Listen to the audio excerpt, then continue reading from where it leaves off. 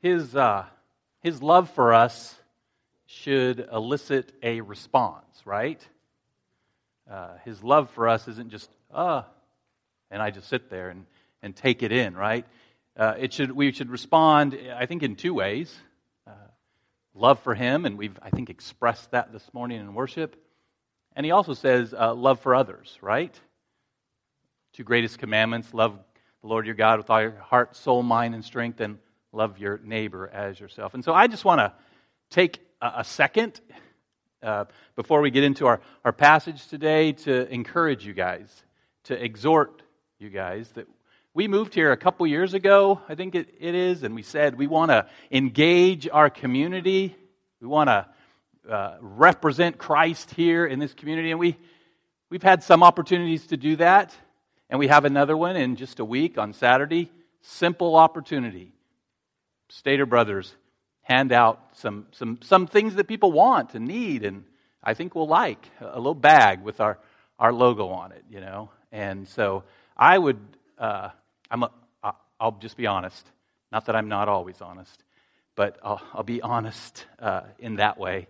You know, I'm a little disappointed that like there's 5 people signed up right now to give out bags. I think, you know, we had 30 people here interested in going to Malawi. We'll get on that plane, but we need 16 people. You know, we need 4 slots, 4 hours, so 2 people at each door. And I'm just going to encourage you guys. I hope when I leave today that sheet will be full, that we'll have more than 16 people willing to just come out for an hour on a Saturday. And, you know, we're not asking you to present the gospel, to preach, we're not giving anybody megaphones. Hey, would you like a shopping bag as you go in today for free? And that's fine. That's all you have to do. If you get in a conversation, that'd be great. And there'll be people there that can help you. If somebody wants to talk about the church and stuff, you're not going to be on your own. So I would just exhort you, as God has loved you, let's love our community and do this together. Okay? Thanks. Another thing just about the bags. Anthony had the picture of the bag with that $3 sign up there. He didn't mention what that meant. They didn't cost us $3. They were a little less than that. Hallelujah. We got about 500 of them. We're hoping to have some left. Well, if we give them all out that day, great, we'll get more. But they were a little less than $1 each. And if you guys want one, that's what the $3 is. We're going to ask you, the body of Christ, to if you want 1 or 2 or something, to $3 just to help subsidize the cost a little bit. So that's what the $3 was for. Okay? Moving on. Let me just, as I'm in the announcement mood, let me reinforce what Evelyn said this morning just about the finances. If you're a woman and you want to go to the retreat and it could be a financial hardship on you, do not let that be an issue. We want you to go there. We want our women to be together. We want them to be encouraged, and we'll help in that area. Okay? All right. Now to our passage. Well, not quite yet. I have a little story-ish to share beforehand. He made free use of Christian vocabulary. He talked about the blessing of the Almighty and the Christian confessions, which would become the pillars of the new government. He handed out pious stories to the press. He showed his tattered Bible and declared that he drew the strength for his great work from it, as scores of pious people welcomed him as a man sent from God. Indeed, Adolf Hitler was a master of outward religiosity with no inward reality. And unfortunately, he's not alone. Although he's maybe the extreme, you know, whenever you want to make a point, bring up Hitler. Okay. He's the extreme example. But in our passage for today, and often I think in our daily lives, we reveal this same tendency towards religious hypocrisy. Today we come to chapter 2 in the book of Romans, in our series through Romans. Paul's continuing to make this argument that he began in Romans chapter 1, verse 18. He wants everyone to understand this simple truth, that no one is righteous. For all have sinned and fall short of the glory of God. And because of our sin, our unrighteousness, we are subject to, we will receive the wrath of God. He makes this argument so that everyone will understand the need for the gospel of Jesus Christ. That the good news is that by trusting in Christ, you are made righteous before God. And because you're made righteous, you therefore can escape the wrath of God. Over the last 5 weeks, we've been looking at Romans 8, not even close. Romans 1, verse 18 through 32. This is the first part of Paul's argument, this section. Paul shows that humanity in general, and I'm thinking as I've been reading it and studying it and reading things about it, it really is more humanity in general, and specifically the Gentile world, the pagan Gentiles. He's been showing their sinfulness, their unrighteousness, that because they suppress the truth in unrighteousness about God, the truth that He revealed through His creation, His eternal nature, His divine mercy and wisdom, that they are corrupted. That because of this suppression, there's corruption. And then because of the corruption, they make this foolish exchange. They exchange the glory of God for images, for idols. They reject their Creator, the one true God, in favor of false gods, gods of their own making. And because of this, they receive the wrath of God. God gives them over to unrestrained sin. God gives them over to their own corruption. He allows and even causes them to fall deeper and deeper into sin and its horrendous consequences. So that was the first part of the argument that no one is righteous. And so I think he was pretty clear. No one is righteous. And in chapter 2, we find the second part of this argument. But I want us to see that from chapter 1, verse 32, to chapter 2, verse 1, there's a shift, a change Paul makes. And to help us see it, I'm going to read from Romans 1:28 all the way to the end of chapter 1, and then our passage for today, Romans 2, verses 1 through 5. So follow along. It'll be on the board. And again, if you want to look at a Bible and didn't bring one, there's Bibles in the... Thanks. Yeah, thanks. Romans 1:28. And since they did not see fit to acknowledge God, God gave them up to a debased mind to do what ought not be done. They were filled with all manner of unrighteousness, evil, covetousness, malice. They are full of envy, murder, strife, deceit, maliciousness. They are gossips, slanderers, haters of God, insolent, haughty, boastful, inventors of evil, disobedient to parents, foolish, faithless, heartless, ruthless. Though they know God's righteous decree that those who practice such things deserve to die, they not only do them, but give approval to those who practice them. So that's the end of chapter 1. Now, notice the change in chapter 2. Therefore, you, that was a clue, by the way, have no excuse, O man, every one of you who judges. For in passing judgment on another, you condemn yourself, because you, the judge, practice the very same things. We know that the judgment of God rightly falls on those who practice such things. Do you suppose, O man, you who judge those who practice such things, and yet do them yourself, that you will escape the judgment of God?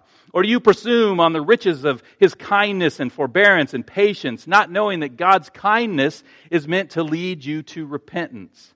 But because of your hard and impenitent heart, you are storing up wrath for yourself on the day of wrath, when God's righteous judgment will be revealed.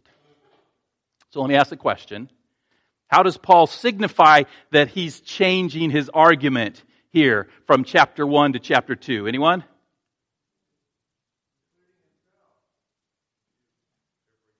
You.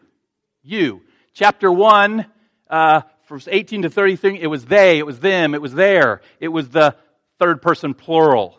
And now beginning in chapter 2, it shifts to the second person singular, actually, to you. You.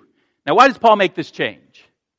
Well, because in chapter 2, he's now speaking to a different group of people. speaking about a different group of people. In chapter 1, the focus was on humanity in general, specifically the Gentile world, people who through history have continued to reject and replace God with something else, false gods, false religions, materialism, anything but the true God. So the question is, who's he talking about in chapter 2? Now, since he's writing the letter to the church in Rome, the obvious answer would be that he's now addressing the Roman Christians. Okay, you are the ones reading this. And in one sense, that's true. The whole thing is to them and for their learning and for their edification. But most scholars agree that Paul is using a popular ancient literary style here. We don't find this in our literature much, if any. Liam can correct me if I'm wrong here. In this style, a writer teaches his audience, the audience is the Roman Christians, the Roman church, by letting them listen in on a discussion between himself and a representative of a third viewpoint. You get it? So what viewpoint is this third person, this you, represent? Again, from the context, it seems clear, likely, that he's addressing the Jewish world now. Okay? Throughout the letter, Paul has divided. We've seen it once, and we'll see it a couple times again. Paul divides people into two groups. There's the Jews, the chosen people of God, that have the covenant and the law, and then there's everybody else, the Greeks, the Gentiles. Romans 1:16, if you remember. For I am not ashamed of the gospel, for it's the power of God for salvation to everyone who believes, to the Jew first and also to the Greek, to the Gentile. Just in a few verses after this, after our passage in Romans chapter 2:9, he's going to say, there will be tribulation and distress for every human being who does evil. First to the Jew first and also to the Greek. But glory and honor and peace to everyone who does good, the Jew first and also to the Greek.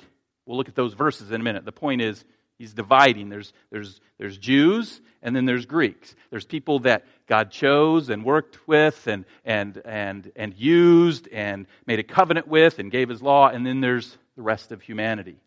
And in Romans 2:17, Paul specifically addresses the group. I think the viewpoint he's speaking to. But if you call yourself a Jew, and then we'll go on and we'll look at that when we get there. So in Romans 1:18-32, Paul's speaking about the unrighteousness of pagan Gentiles. The they is the Gentile world. And in Romans 2:1, all the way to 3:9, Paul is going to speak about the unrighteousness of religious Jews. The you is the Jew. That's funny. Okay. And then after that, from 2:10 to I think it's 20, he's going to summarize the whole thing. Everybody. He's going to lump us all together, and we're going to see we're all in trouble. But just like we saw, so it's the Gentiles, the Jews, and just like we saw with regards to the Gentiles, Paul's also speaking to us. He's speaking to the Roman church. He's speaking to Christians. We, for the most part, are not pagan Gentiles, and we are not religious Jews. But in both cases, Paul addresses sin that we as humans, even Christians, are prone to fall into. In fact, I think it's this section written about the religious Jew. I think we as religious Christians find our greatest parallels. We may not have made that overt foolish exchange. We may not be worshiping idols. We may be seeking to worship God. We may not be involved in overt sinful behavior. But like the Jews of Paul's day in the church, we can be prone to religious sin. Specifically, the sin of hypocrisy. And that's the first thing that Paul is going to address in chapter 2. And it's my prayer that as we examine these 5 verses, and we'll look at some other things in Scripture that talks about them, that God will reveal to us, that He'll convict us, that He'll rid us of any religious hypocrisy that we have in our lives. So let's examine Romans 2:1-5. Again, not focusing on how unrighteous other people, other groups of people are, but let's focus on and be warned about how unrighteous and hypocritical we can be. so that we might, in the power of the gospel, repent of our own sin and run from our own hypocrisy. And to do that, the first thing I want us to understand, is really the definition of hypocrisy. We find the definition just in that first verse there, Romans 2:1. We'll get to it in a second. Therefore, he says, you have no excuse. This phrase, therefore, and the no excuse is really tying what's in chapter 2 back to chapter 1, what's gone before. Remember, in Romans 1:20, Paul wrote, speaking of God, His invisible attributes, namely His eternal power and divine nature, have been clearly perceived ever since the creation of the world in the things that have been made, so that they are without excuse. They, Gentiles, humanity, see there is a God from creation. They see His eternal power, divine nature, and so they're without excuse when they suppress the truth about God. They're without excuse when they make the foolish exchange. They're without excuse when they reject the God who's revealed Himself and replace Him with anything else. But they, the pagan Gentiles, are not alone. Therefore, Paul says, in the same way, you, religious Jews, have no excuse. O man, every one of you who judges. Why don't you have an excuse? Because you're judging others. You're judging those that Paul spoke about in chapter 1. You're judging the sexually immoral of Romans 1:24 through 27. You're judging those who are described in Romans 1:29 through 31. They were filled with unrighteousness, evil, covetousness, malice. They are full of envy, murder, strife, deceit, maliciousness. They are gossips, slanders, haters of God, insolent, haughty, boastful. Take a breath. Okay. Inventors of evil, disobedient to parents, foolish, faithless, heartless, ruthless. When Paul says, "Oh man, every one of you who judges," he means you're setting yourself up as a judge over those who practice these things that I've just listed. You're reading this list and you're feeling pretty good about yourself. I'm pretty good. You're getting up on your high horse and you're feeling self-righteous. You're thinking and saying and acting as if those people that he's just described, yeah, that's not me. Those are the bad guys. Those are the worst of sinners. And why is this a problem?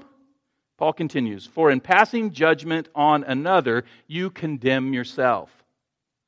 These two words, judgment or judge and condemn, are similar Greek words. They're not the same, but they're from the same root, and they are often used interchangeably in the New Testament. Paul is saying when you judge another, you're really judging yourself. When you condemn another, you're condemning yourself. And why is it that when you judge another, you condemn yourself? It's not just because you're judging. Not a good idea.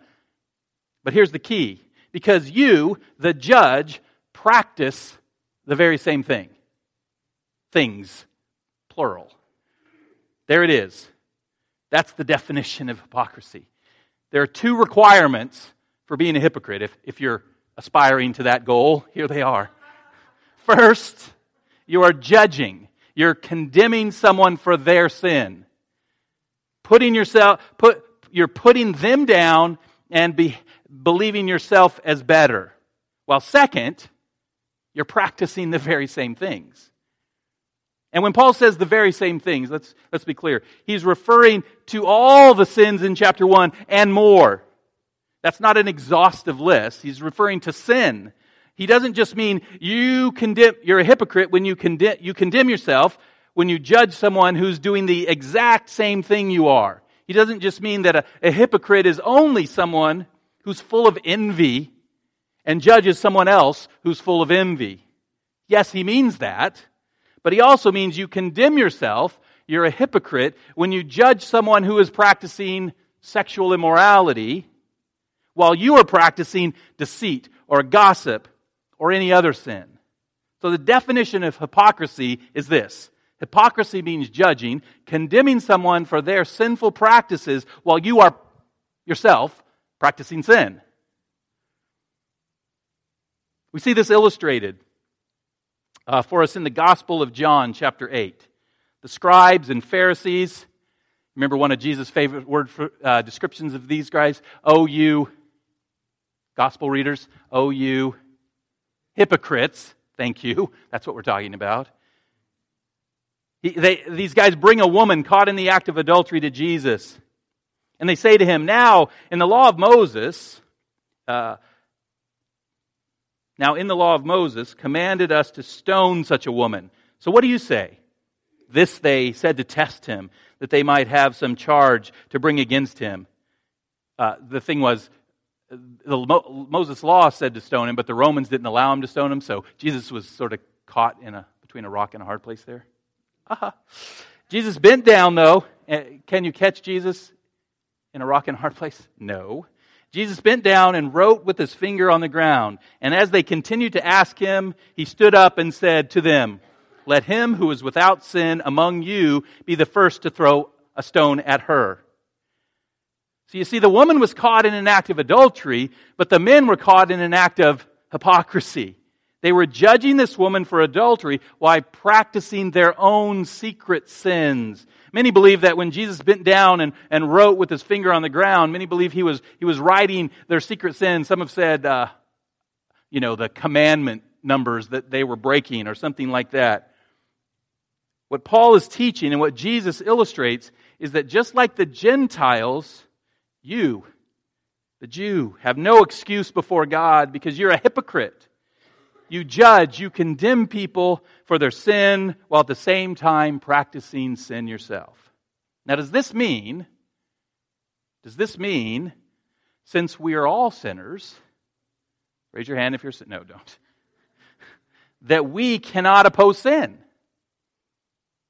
We're sinners, we can't oppose sin without being a hypocrite.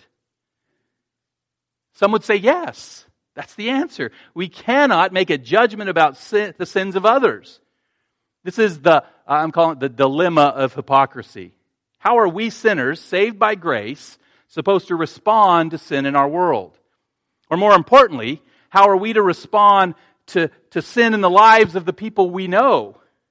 How should I as a pastor, how should the elders of the church respond when we discover a member of the church is involved in, let's say, an adulterous affair? Knowing that we ourselves struggle in other areas of sin. To avoid being called a hypocrite ourselves, should we condone or ignore the sins of the world, the sins of others? And I would say, of course not. Common sense, and the Bible teaches that as a Christian, we're called to respond to sin. We'll respond to evil, respond to injustices in our world. Romans 12:9, Paul says, abhor, hate what is evil, hold fast to what is good. Ephesians 5:11, Paul writes, take no part in unfruitful works of darkness, but instead expose them. The question, however, is not, should we respond or not? The question is, how should we respond to the sins of others? The hypocrite responds with judgment and condemnation. They sit on their high horse and act as if they are holy and pure and without sin. But the proper response to sin, or more specifically to a sinner, is not from a high horse, but from a position of low humility. To take a lesson from Paul, Paul who condemned, on the one hand, condemned sin in all its forms, but on the other hand, freely admitted that Christ Jesus came into the world to save sinners, of whom I am the foremost. I'm the biggest sinner there is, Paul says. As we address or respond to sin in our world, or in the lives of people we know, people we love, we must begin by admitting our own past or present sin, sharing that it's only by the grace of God through Christ Jesus that we're saved from our sin, that we have been able to overcome the sin in our life only because of Christ. We must respond to sinners with humility, not hypocrisy. And we talked about this several weeks ago. We also must respond with conviction and with compassion. This is how Jesus responded to that same woman at the well, caught in adultery. After all the men caught in hypocrisy walked away, Jesus stood up and said to her, "Woman, where are they? Has no one condemned you? She said, No, no one, Lord. And Jesus said, Neither do I condemn you. Go, and from now on, sin no more. Jesus responds with conviction against the sin of adultery, telling the woman to sin no more. This is not a thing you should be doing. This is not something you should be practicing. But he also responds with compassion, not condemning her for her sin. This is how Paul teaches us to respond to a fellow believer caught in sin. In Galatians 6:1 he writes, Brothers, if anyone is caught in any transgression, you who are spiritual should restore him in a spirit of gentleness. Keep watch on yourself, lest you too be tempted. Or to respond with conviction, confronting, not ignoring the sin of our brothers, the sins of our sisters, but with compassion, seeking to restore in a spirit of gentleness, speaking the truth in love. And notice the humility. Keep watch, lest you be tempted. Remember, but for the grace of God go I. We see this also, Matthew 7. Jesus is specifically addressing the hypocrite. He says, Judge not, and you will not be judged. Now let me stop there for a second. This is probably one of the most quoted things that Jesus ever said. People love to say this, right? My 20-year-old niece paraphrases it. She just says, don't be judgy, right? Jesus' words here are often used to argue that we should condone or ignore the sins of others. But as we've seen, and as we'll see in the verses that follow, what Jesus says, this is not what the Bible teaches. When Jesus says, judge not lest you be judged, he's speaking of that hypocritical, high horse, condemning judgment. He's not speaking of a humble, compassionate confrontation of sin. He continues, for with the judgment you pronounce, you will be judged. And with the measure that you use, it will be measured to you. Why do you see the speck that is in your brother's eye, but not notice the log that is in your own eye? Or how can you say to your brother, let me take the speck out of your eye, when there's a log in, have you ever pictured this? It's just funny. I see this big log in your brother's eye. Let me take the speck out of your eye when there's a log in your own eye. You hypocrite. First take the log out of your own eye, and then you'll see clearly to take the speck out of your brother's eye.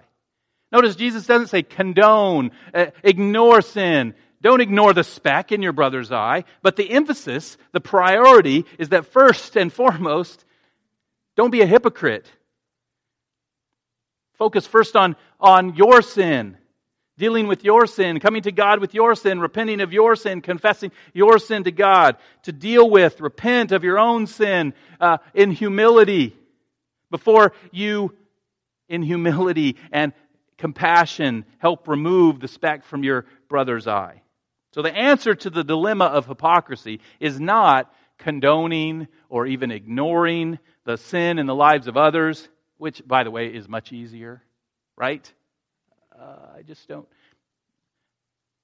Never mind.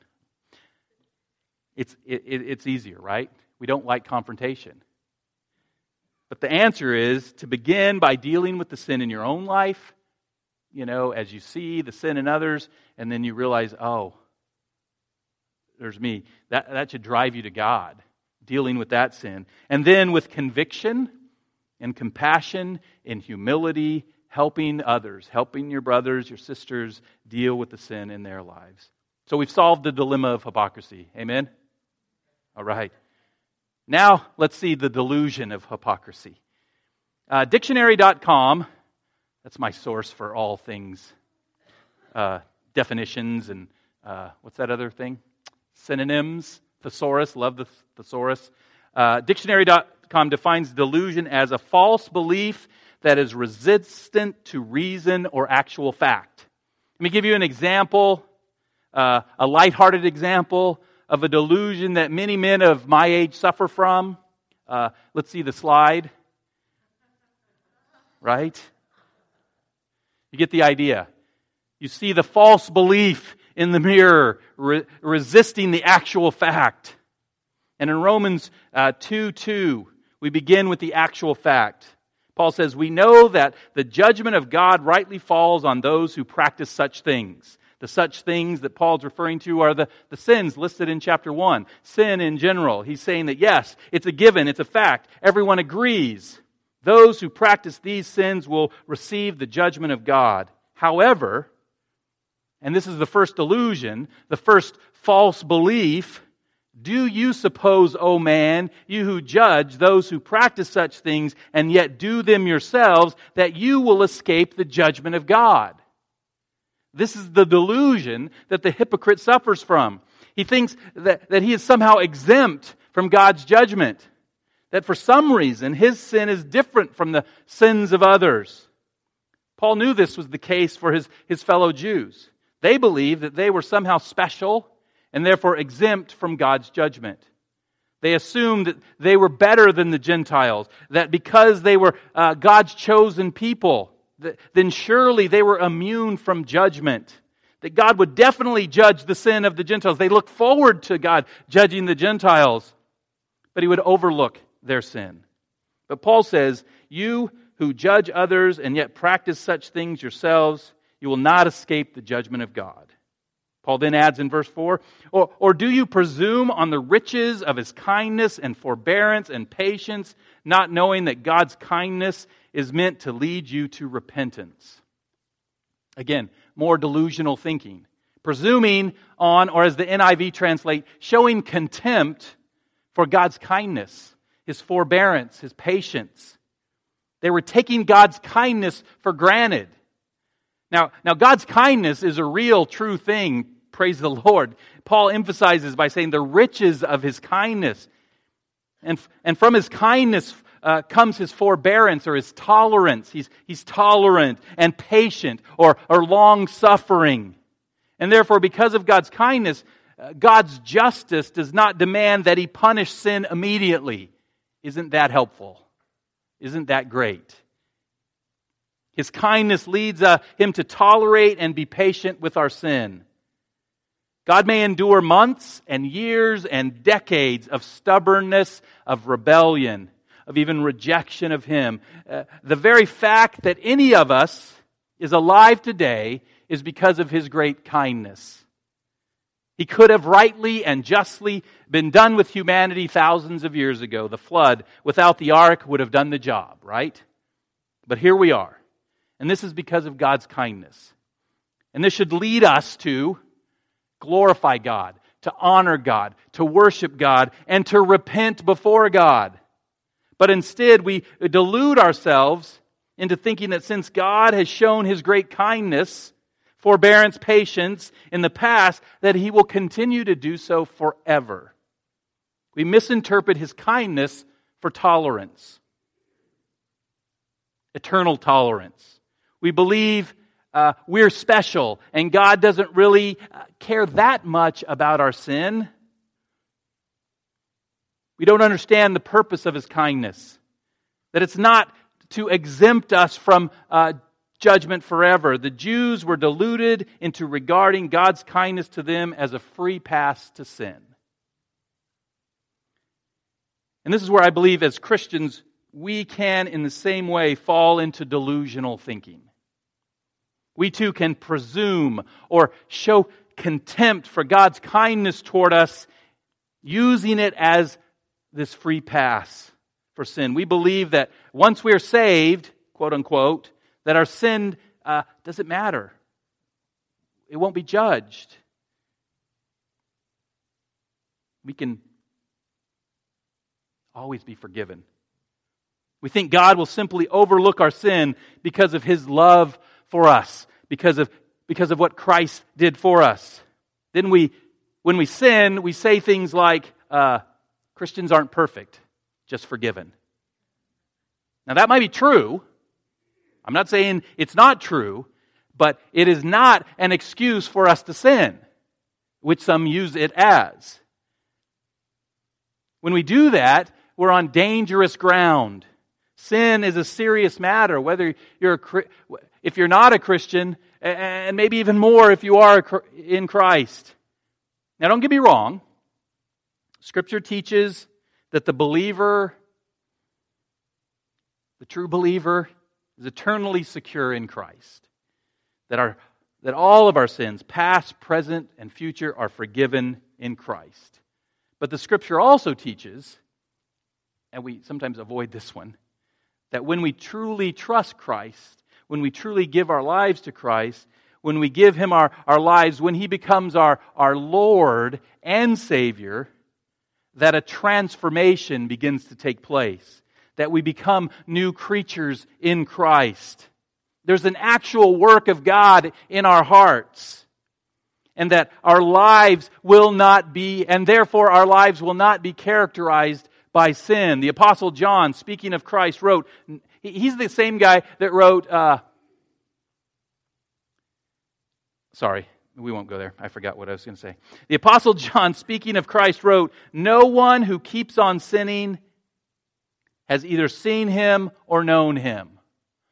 The Apostle John also wrote, I remember, if we say we're without sin, we deceive ourselves. We fall into a different kind of delusion. We're sinless. So he's not saying, John doesn't mean that all believers will never sin. He means that we will not continue in our sin. Sin will not be the pattern, the habit. That's what the Greek here means, of our life. And therefore, if you call yourself a Christian and yet keep on sinning, living a lifestyle of sin, a pattern of sin, sin that you're aware of, sin that God has made clear to you, and you're just saying, Christians aren't perfect, just forgiven, Lord Jesus, you're deluding yourself. We'll deal more with this in chapter 6, but let me finish here. This is like his topic in chapter 6. The Bible teaches that if you're doing this, then you have never actually experienced the grace of God in your life. You've not experienced the forgiveness of God in your life because God's kindness leads you to repentance. The Bible teaches you've never truly trusted in Christ. You may believe He died on the cross for your sins, but you never turned your life over to Him as Lord and Savior. And that's a delusional place to be. Thinking you can presume upon His kindness. Presume upon the kindness of Christ who died for your sins. Thinking you can continue in your sin, never repenting, never obeying Christ as your Lord.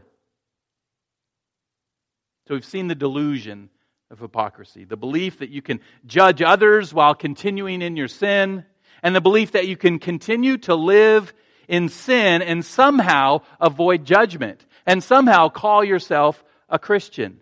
This is delusional, and it's dangerous. The danger of hypocrisy. Paul said that God's kindness should lead us to repentance. But for those who do not repent, Romans chapter 2, verse 5, Paul adds, "But because of your hard and impenitent heart," Paul describes the heart of hypocrisy. It's hard, it's stubborn, it's self-righteous. It doesn't believe it needs anything or anyone. And it's impenitent.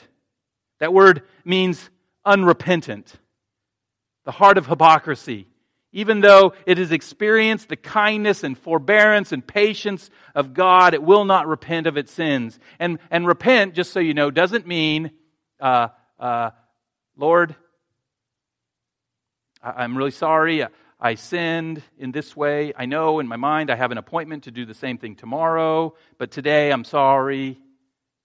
That's not repentance. Repentance is, Lord, forgive me of this sin and help me to turn to you and stop this sin. And even if you do it again tomorrow, it's repenting is that. It's not planning forward that I'm going to continue in the sin while thinking this magic grace dust will fall upon me for this day.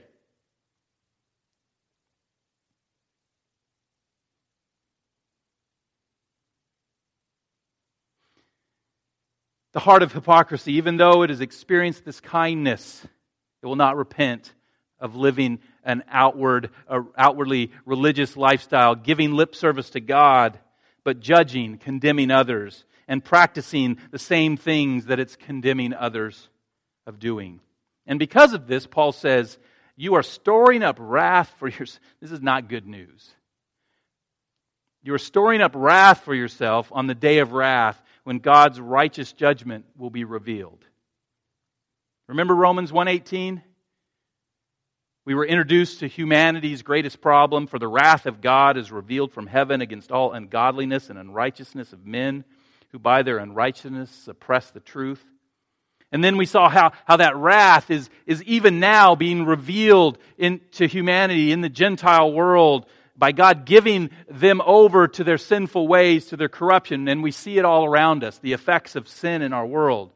Now here in Romans 2:5, as Paul's speaking to the Jew, to the religious world, to the hypocrite, he says something different about God's wrath. God's wrath is still very real, but for the Jew, the religious person who maybe is avoiding that outward appearance of sin, it's a lot of internal heart stuff, avoiding those immediate consequences. It may seem that they're avoiding God's wrath. In fact, the Jew of Paul's day believed that because of their covenant relationship with God, they would escape wrath completely. But Paul says, it may look that way, but make no mistake, you're storing up wrath for yourself.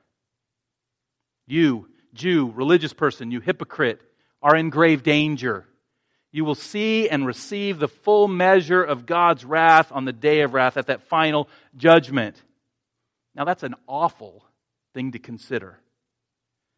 And so we're not going to stop there, because there's an alternative. And as we come to the communion table this morning, we remember that alternative. This is always the alternative, by the way.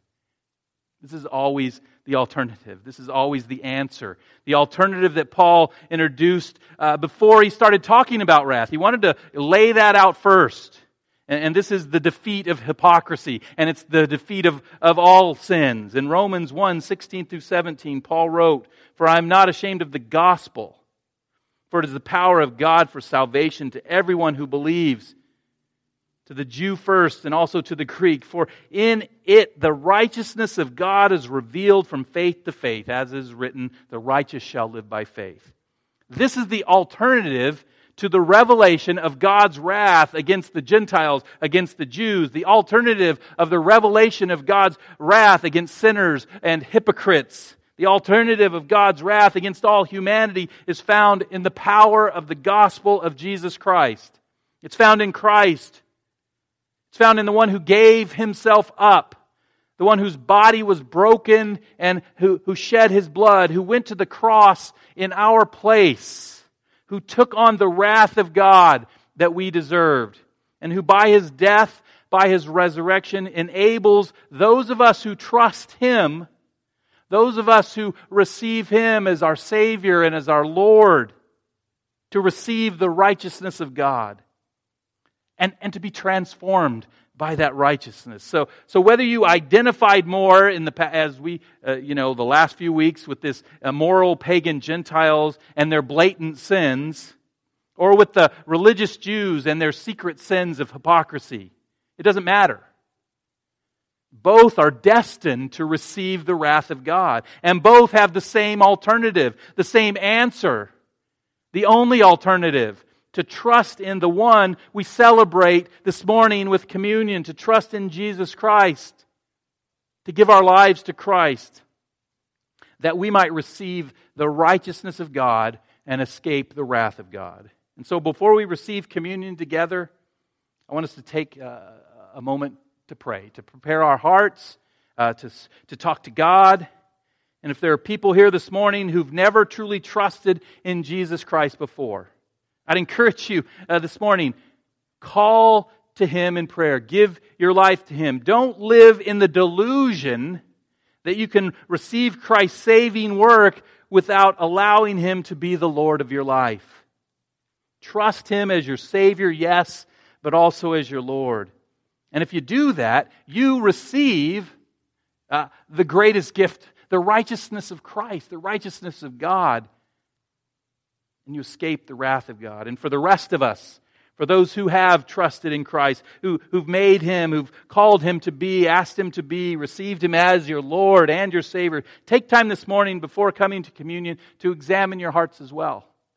Allow the Lord to reveal, to continue to reveal any sin that you might be practicing. Allow the Lord to reveal to you any ways that you've been a hypocrite. Ask the Lord in His grace and kindness to forgive your sin and to give you the power to not presume upon His kindness, but to repent of that sin, to turn from your sin and to turn to Christ. Would the ushers and the worship team come forward as we pray? So again, I'm going to give you a minute or so of silence as they come forward, and then I'll close in prayer, and then we'll share in communion together. Let's pray.